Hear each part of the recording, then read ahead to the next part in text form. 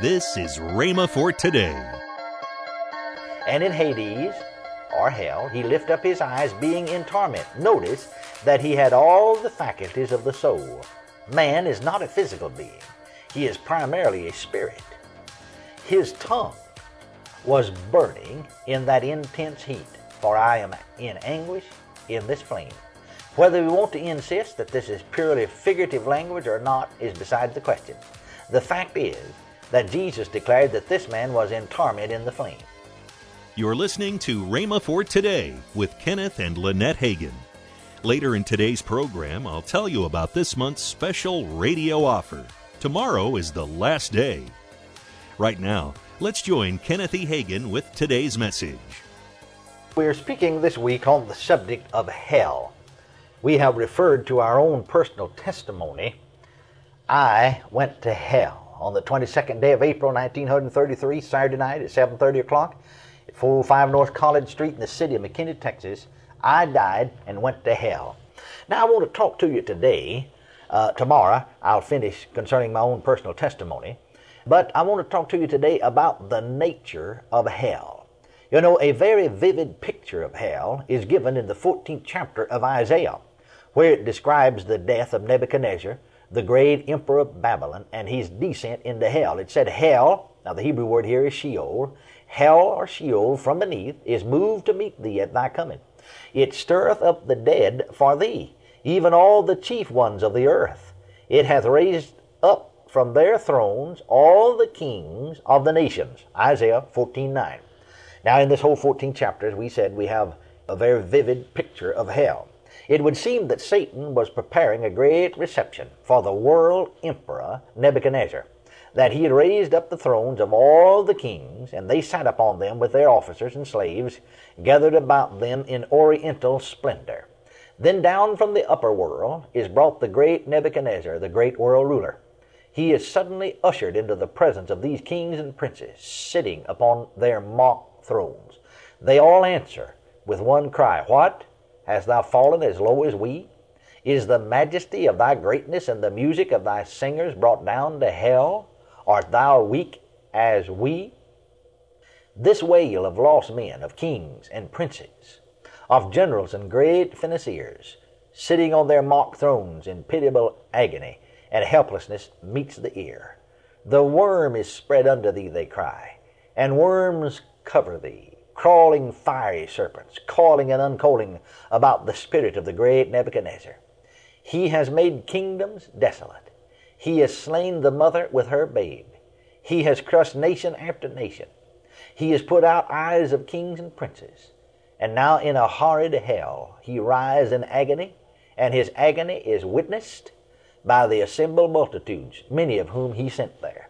In Isaiah 66:24 it speaks of hell as a place where the fire is not quenched, and the worm shall not die, an abhorrence to all flesh.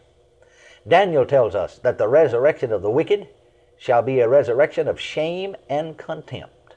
According to Matthew, the 25th chapter, the 41st and 46th verse, hell is the home of the cursed, the eternal fire, which was prepared for the devil and the rebellious angels. Now it has become the jail and the home of the wicked human. It is called the place of eternal punishment or constraint, a place out of which no pardon has yet gone or ever can go. No pardon can reach them, horrible as it may seem. In 2 Peter, the 2nd chapter, the 4th verse, hell is called the pit or prisons of punishment. And in Revelation, the 9th chapter, the 1st and 2nd verse, it is a place of fire, of sulfuric fumes, the home of demons. But here in Luke, the 16th chapter, the 19th through the 31st verse, Jesus gives us a picture of hell that only he could give. As we said, this is not a parable. It is not placed among the parables. He says a certain rich man. He is quoting history. And he gives a description of hell and of torment, of conscience, intelligible torment that surpasses Dante in his Inferno or Milton in his Paradise Lost. It would be well here to note this fact, that during the period from the fall of man until Christ ascended and took his place at the right hand of the Father on high, after his resurrection, the underworld was in two compartments, with an impassable gulf separating them. On one side were the Old Testament saints who had trusted in the blood covenant, the Abrahamic blood covenant. So it is called by Jesus, Abraham's bosom. Across this impassable gulf, the incorrigibly wicked were in jail, so to speak, awaiting the resurrection and judgment. It would seem evident that when Jesus arose from the dead and had carried his blood into the heavenly holies of holies and had satisfied the claims of justice in the redemption of the transgressors under the first covenant, that he again went back down into what is known as paradise and preached to the souls waiting there and carried to them the good news of redemption. And they with him ascended up to heaven. For as far as we know, no human beings had gone to heaven unless it was Elijah. No one could go there because the sin problem was not yet settled. They only had a promise of redemption written in the blood of bulls and goats. Jesus came to die for the sinner under the first covenant, so that they who were called should receive their portion of the inheritance. So we can understand this picture then in the 16th chapter of Luke. Now there was a certain rich man, and he was clothed in purple and fine linen, faring sumptuously every day.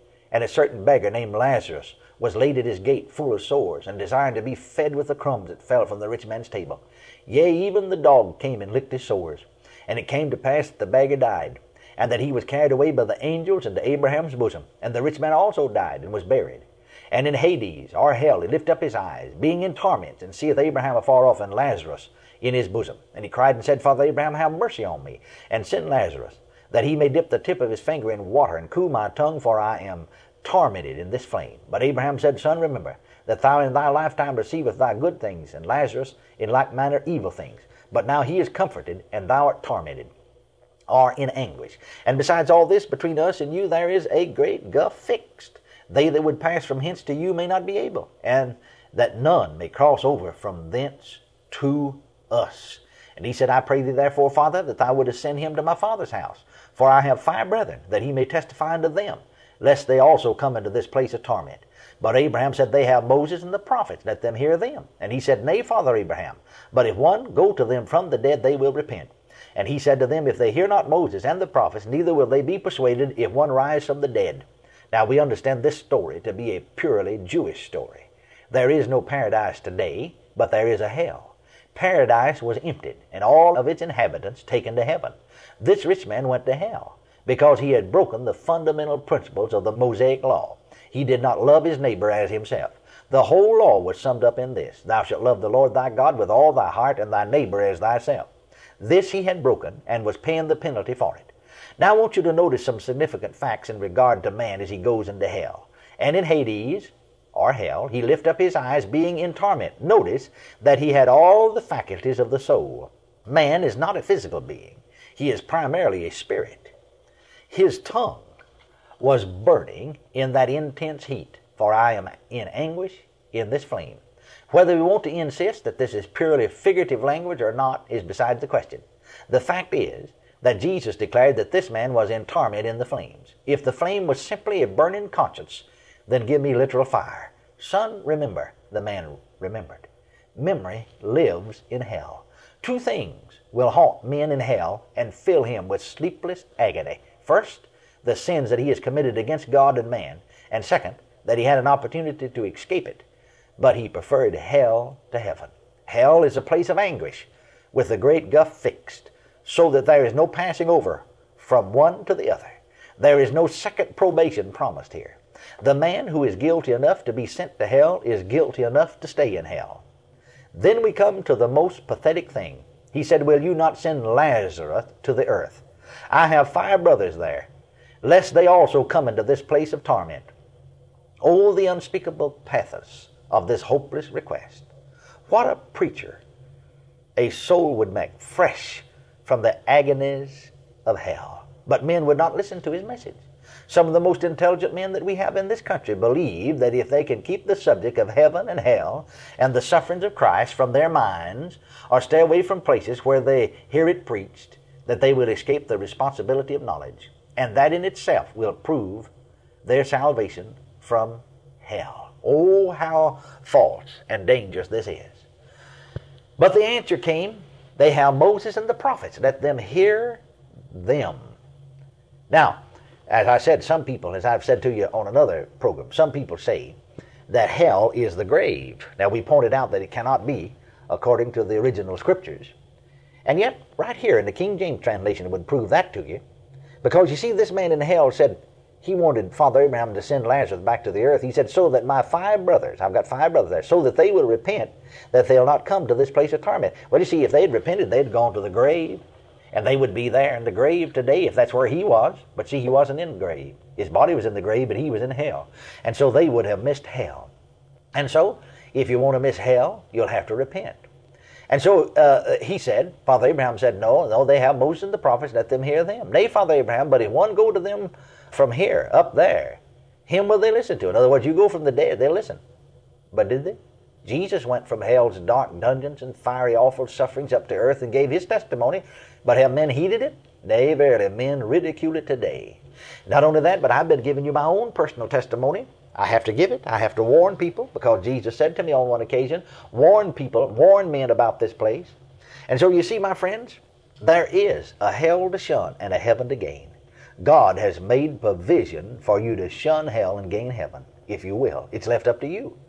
John 3:16 said, for God so loved the world, he gave his only begotten Son, that whosoever believeth in him should not perish, but have everlasting life. To believe in Jesus means to trust him, to love him, to serve and obey him. Accept him as your Lord and Savior. Rely on him alone for your salvation. Everyone who does not believe in him is going to hell and will spend eternity in the lake of fire and brimstone. It's up to you. Romans 10:13 said, for whosoever shall call on the name of the Lord shall be saved. So you call on him today. Well, I see my time slipped away from me. I'll conclude this tomorrow and give some more of my own personal testimony. I went to hell.